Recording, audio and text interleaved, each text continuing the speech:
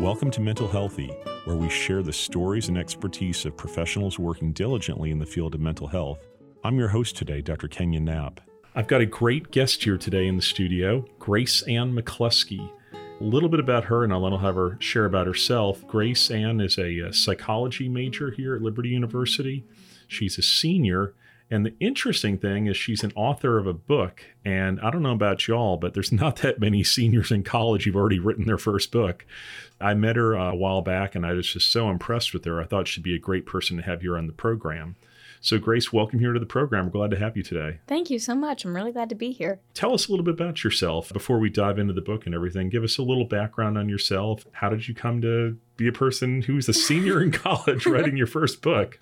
Well, I grew up on a farm out in Missouri, and story time was always a big thing in my house. And getting to act out those stories in our imaginative play the next day was always a big thing. So turning that into books themselves just is kind of natural. I've wanted to write stories ever since I was junior in high school. It's just kind of grown and become more passionate. And I decided early on that I wanted to write and get published early. So that's kind of how I came to be a senior in college with my first book out. I wanted to get started on this as quickly as possible. Well, that's great. So I guess stories are a part of your life. You've grown up with a lot of rich stories and that sort of shaped your growing up period, I guess? Yeah. Oh, yeah, absolutely. There's so many different things that shape our childhood with the play that we have or their relationship with our families and the difficult situations that we all go through. For me, I grew up with a lot of really good, wonderful things on a farm, but I also had a lot of situations of illness in the family with my dad and my mom, just kind of one after another, and it was very hard to ever escape that entirely. Story really is what provided our family sanctuary and all of that. And it really allowed me not so much escapism from my reality, but more of a vision for what I wanted my future to be and what I wanted to help others with. So writing the book was almost a processing of what was going on in your life? Yeah, I definitely think it was. When I first started thinking of any stories to write, they always tended to focus around the same theme of a child who has personal things that she needs to work through. And none of it's particularly wrong. It's just a lot of hurt and a lot of damage. I think it's probably what a lot of people write from, personal experience and then insights they have. That was one of the things I wanted to ask you about, and you're sort of getting to it right now, which is great. But what prompted you to write the book? Was it just the hurts in your childhood, or was it the inspiration from authors that you read about? Undramatic and uncreative sort of a way, it was a contest. I was presented with the opportunity to submit a short story for a 12-week devotional. And I decided that if it wasn't going to make the cut for the short story devotional, then I would publish it all on its own. And as the story just came out, and it actually came to coming up with something to submit to this contest, this one came very naturally. The devotional was a winter Christmas devotional, and so immediately snowy scenes are what come to your head. And for me, the most iconic vision of snow would be C.S. Lewis's The Lion, the Witch, and the Wardrobe. Just that whole magical world that he created there. And that really is what kind of launched the whole scenery. The idea of help and support coming to a child in a snowy sort of a scene. Now, the listeners can't see it, unfortunately. Maybe we'll get a TV program here one of these days. But your book actually is reminiscent of C.S. Lewis and books like that. Certainly. I'm holding the book in my hands now, and it's got a beautiful cover. And there's a lot of artwork on the inside of different characters in the book and all that. So it has that same feel of, you mentioned C.S. Lewis. It has a C.S. Lewis look to it. Was C.S. Lewis one of the authors you read about when you were young? Yeah, C.S. Lewis was the top story writer that we would read. And we went through the whole Chronicles of Narnia several times and also read several of his other works. No matter what age children are, I come from a family of 7 kids, so we had a very wide age range to try to cover and try to appeal to, and Chronicles of Narnia always did it. We were always completely enraptured with his work. And I don't know if we mentioned yet, but the title of the book is The Winter Elf, and you mentioned the winter scenes earlier and all that. So I guess that was part of it. Tell the listeners a little bit about who do you think would benefit from this book? We've got a lot of different people listening to this program. We've got psychologists, counselors, social workers, marriage and family therapists, pastoral counselors, lots of people in the behavioral science field. Is it a certain demographic you're aiming for? I would say that the most important people that it can reach would be parents. I want to be able to help parents learn how to do the things that psychologists and counselors and all the pastoral counselors, that what they do in helping guide people through their problems. If I can help psychologists and the people who are in this field professionally, if I can help them kind of learn to approach it in more of a creative way, that's mostly what I'm aiming towards there. So families, children, providing an opportunity for children and their parents to be able to bond and learn how to process things. That's something where a lot of people don't really know how to properly process. Yeah. Bad things happen and it's very, very overwhelming and everyone freaks out and then the crisis is over and you just kind of go, okay, I guess back now to real life. It's fine. We don't need to really worry about it anymore. The thing is, you've got so much that's just hanging on you from all of that. If I can try to hit parents with this the most, that would be the best. And I think anyone who's studied psychology or counseling to any degree will be able to recognize some of the different tactics in there, and they might be able to use it in their practice in introducing the child to the book and therefore introducing the family to it. So this is sort of like a supplemental book that therapists all over America could use with their clients. Yes. Yeah. And if they've got a child, per se, who's going through a difficult time, some kind of loss or grief or something, they could maybe get a copy of this and have their client or parent read it with their child. Yes. Yeah. That is really cool because I don't know too many books out there that are like that. It's sort of a neat little niche. And you used the word process a few times there. I heard that. Is that what a lot of the book does? When a parent reads it to their child, would you say that one of the goals is to help the parent process whatever the child's issues are? Is that one of the goals of the book? The goal is more to help the child process their issues. Children will go through situations that are very traumatic, and parents generally try to kind of help the child calm down as quickly as possible. And if the child isn't talking about the traumatic situation anymore, then great, they're not going to talk about it anymore. They're happy. And if the kid's having nightmares, then try to shush the nightmare, or, you can sleep in bed with me for tonight. Yeah. Something like that. But the child never actually gets the opportunity to revisit the events and talk about them. So I think the child getting to hear a story of a child who is their age, who is processing traumatic situations and grief, and getting to see how you can talk about it and also how you can act on it as well to help make sense of things and figure out how to move forward and how to deal with this.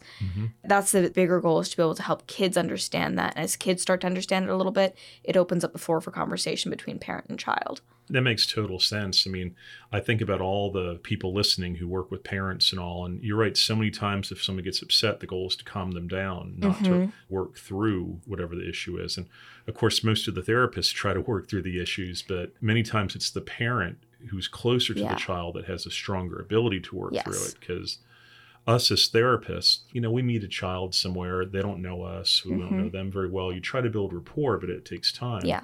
But I guess with the parent, there's already that trusting relationship. Yeah. And the parent can be very therapeutic. That's sort of what I see this book doing, is you're helping parents be more therapeutic with their children. Yes. Yeah. Which is so cool. And of course, it's like a win-win for parents then. They get to be the therapeutic one. Yeah. Or you show them how to be the therapeutic one. Yes, yeah. There's a really rich storyline in this book, folks. You all have got to get a copy of it. There's a really neat little plot about these characters and all. We'll talk about the characters in a second. It reminds me, in Scripture, there's lots of cases where Jesus uses parables to teach people. Yeah. And, he could just give them the punchline of the joke and say, here's the lesson, But, a lot of times that's harder for people to digest and understand. If you sort of tell them a story, it gives them a chance to sort of chew on it in their brain and figure it out and then sort of compare it to themselves. And it sort of feels like that's what you do in this book with children. Yeah, I think that's very much what I sort of accidentally ended up doing. The goal was to write a story, and the goal was to be able to provide devotional for people and provide something that allows people to think and mull over things. But as it keeps going, you realize what power story really has. There's a reason why, we remember the parables very well, and we make movies and TV episodes and books and stories all based off of the parables. You don't really get a whole lot of those based off of a single punchline lesson that Jesus taught. That's Stories true. stick with us, and they really impact us. It's true. Jesus certainly taught through parables most of the time instead of just giving us the deep, heavy-duty lesson. It was... We probably need that process to get there, to get that insight. Well, let's dive into the book a little bit. We don't want to give it away because it's such a neat book. We couldn't do it justice in this short of a program. But tell us a little bit about the storyline and what are some of the messages you hope to convey in the book, and whatever part of the storyline you want to share. Give the listeners a feel for what the book is about. Well, the story follows a little girl named Clara Rose. She's trying to figure out how she's supposed to fit in to the situation her family is in right now, where her mom has been in the hospital for the past month, and it's during the holidays. And amidst all of the bustle and the craziness, the little girl is finding herself overlooked and overwhelmed in all of this, and she's not really sure how can she, an 8-year-old child, pitch in and make things better.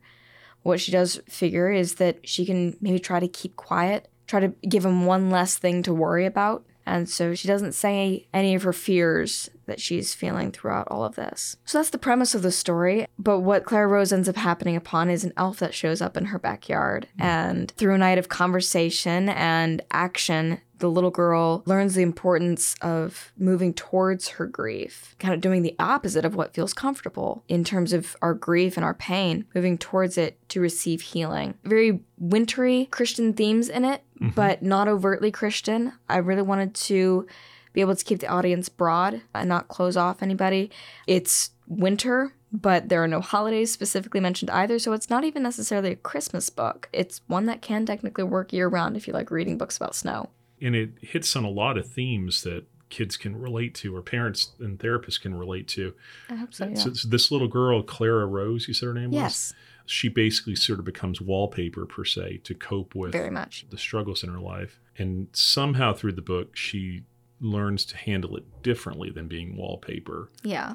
I guess you're sort of teaching the therapy process to people through the book. Yeah. With an example of Clara Rose, which, so many people out there these days want to be a therapist. Whichever discipline it's in, it's all so mysterious, and there's talk shows on TV about these therapists getting on and all. People certainly sort of mystify therapy, but it seems like you sort of take this story that a lot of people could relate to with a lot of different clients and situations. It's vague enough, I think you can apply it to different other scenarios besides a mom in a hospital. She changes somehow from being wallpaper to something else. Could you share just a tidbit about how she changes? Because I know everyone's going, oh, you're giving us a piece of it. But give us just a tidbit of how she changes in the process. That's hard to do without giving away the whole resolution. Ultimately, I think she starts to realize that action can be taken, and it can be taken in small ways. You don't have to be the doctor to fix the situation. Or a parent or a grown-up. You can do things in small ways that are helpful and proactive to yourself and to your emotions. The same also to others and their emotions, and can help bring a family together and provide a central point of connection amidst all of the chaos of that trauma ensues. Well, you're right. I mean, part of trauma is feeling like you're helpless. Yes. Like something bad happens to you, and there's nothing you can do. It's just the whole world is collapsing on you. But there are things people can do. You take me back to so many different therapy books over the years. I think about Viktor Frankl and Man's Search for Meaning. Oh, yeah. And in that book, he talked about how, in the worst situations, like in the concentration camps, he learned that he could control his response to the concentration camps. Yes. And it's that choice that you still always have in the worst situations. That's part of your book. Now, I see the cutest little stuffed animal sitting here in the studio. I think this is part of the book. Did you want to share a little bit about this character you have sitting here? Yeah. So one of the characters in the book that you will meet and hopefully fall in love with as much as I have is Randall the rabbit. And I have here a little stuffed animal of him, and he follows me everywhere. I keep him on my nightstand, and he is the symbol of Clara Rose's change.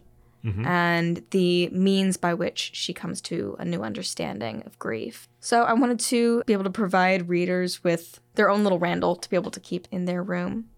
He's not available quite yet, But eventually, once the book is released, Randall will be there along with it, and people can bring him into their home.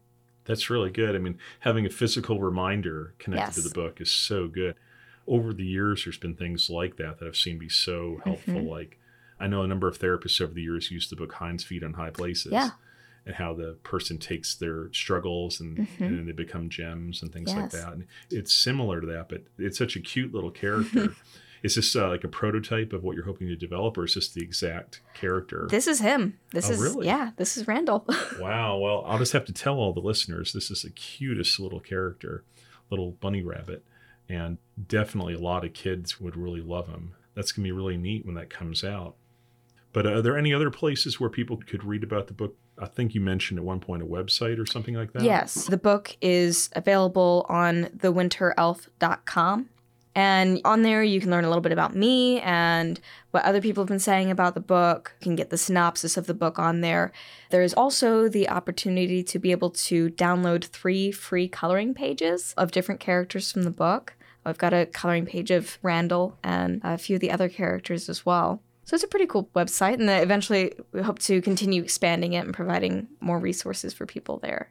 That's great. A lot of ancillary resources to help the book along, and also therapeutic resources as well. Because I know a lot of therapists use art therapy and things like that to help clients process as well. Yeah. That's a really neat feature.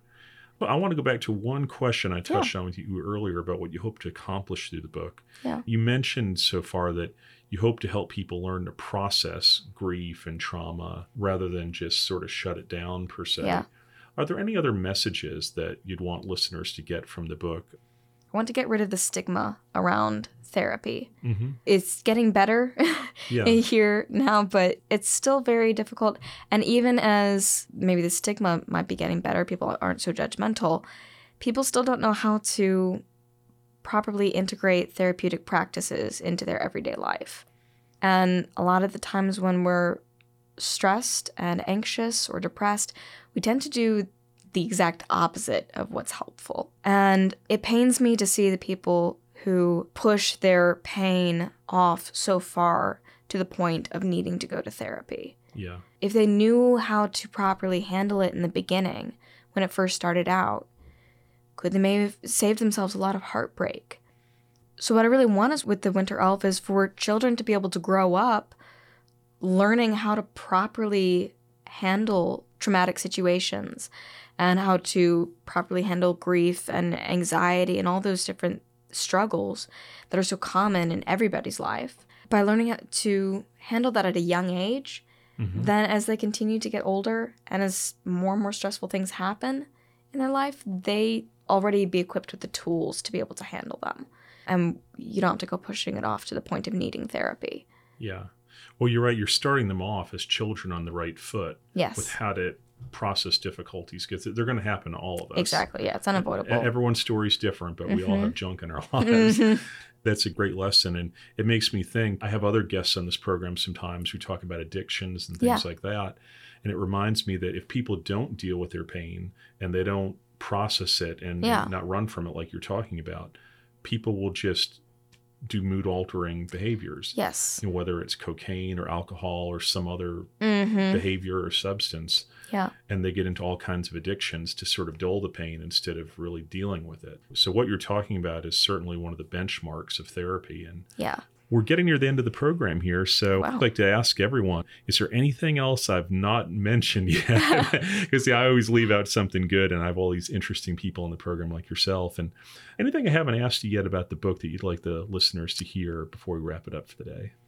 Ultimately, it's a cool book. It's got a great story. It's got some really lovable characters in it. Most importantly, it's something that'll be able to help children and help the next generation, be able to raise up healthier individuals and be able to provide preventative therapy for people without even realizing it, and be able to teach parents how to parent and how to tell stories. I suppose that is one of the things is in the book. Is in the beginning is the letter to grown-ups, and the whole point of that is to teach parents how to tell a story. And that doesn't have to just do with making it up. That's how do you use your body and your face and your voice, and how do you set up the atmosphere? if you want to be able to provide children with a situation where they're going to be able to talk openly about things that they've been keeping shut up for a long time, you have to make sure that the atmosphere is set up for that. I mean, that's one of the first things that therapists need to know. They need to make sure that they try to make a safe atmosphere as possible.